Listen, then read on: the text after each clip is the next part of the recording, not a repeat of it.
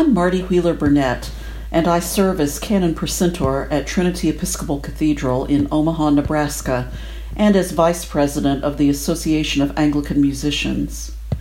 I have selected We the Lord's People, a hymn by John E. Bowers, found in the hymnal 1982, number 51.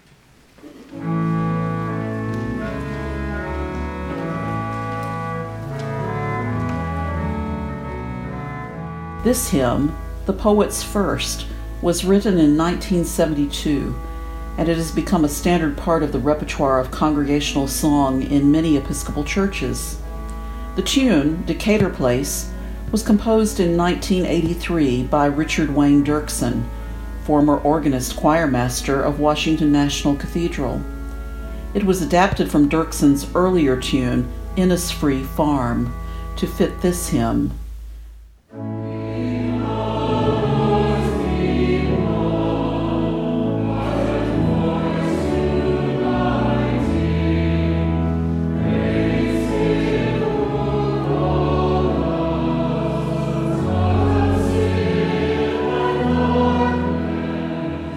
Decatur Place is one of my favorite hymn tunes, so much so that I composed a descant for it, which is included in Church Publishing's collection entitled The Crowning Glory. What is the church? What should it be? What does it look like at its best? Volumes have been written in response to those questions, but We the Lord's People answers them in 4 concise poetic stanzas. I'm a church musician. Music led me to the Episcopal Church. On the day I was confirmed, I played the organ and the congregation sang this hymn. As a young adult, I felt that I had found a Christian community like the one described in the hymn, a community where all find a welcome. The first stanza begins, We the Lord's people, heart and voice uniting, praise him who calls us out of sin and darkness into his own light. This is what we do on Sundays. For church musicians, this describes our ministry. When we unite our hearts and voices to sing God's praises, we experience transcendence in worship.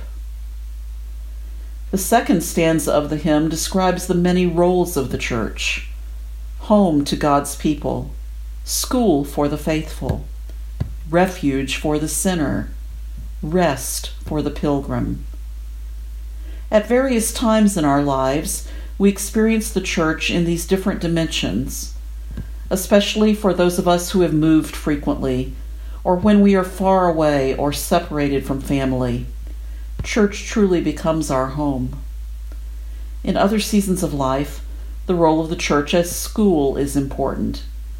We might encounter Jesus in Sunday school, in a youth group, a Bible study, or a choir. At other times of our lives, particularly in seasons of grief and loss, the church provides refuge and rest, a safe place for expressing questions and doubts, where fellow pilgrims support us in our journey. The third stanza of the hymn is my favorite. It illuminates the importance of Sunday.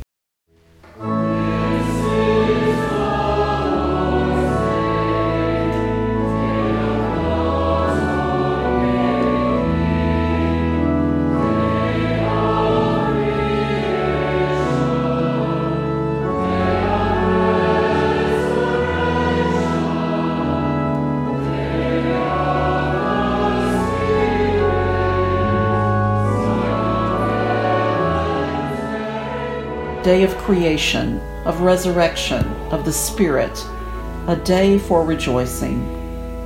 Sundays are always celebrations of the resurrection, even during Lent. Each new day offers the opportunity to give thanks for the gift of life. The final stanza focuses on the Holy Eucharist and its centrality to our lives. The breaking of bread and the prayers ground us for ministry, carrying the love of God to a world in need.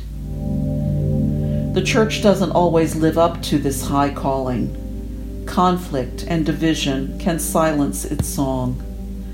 The church is far from perfect, but this hymn offers a vision of the joyous, healthy, transformative community we are called to become.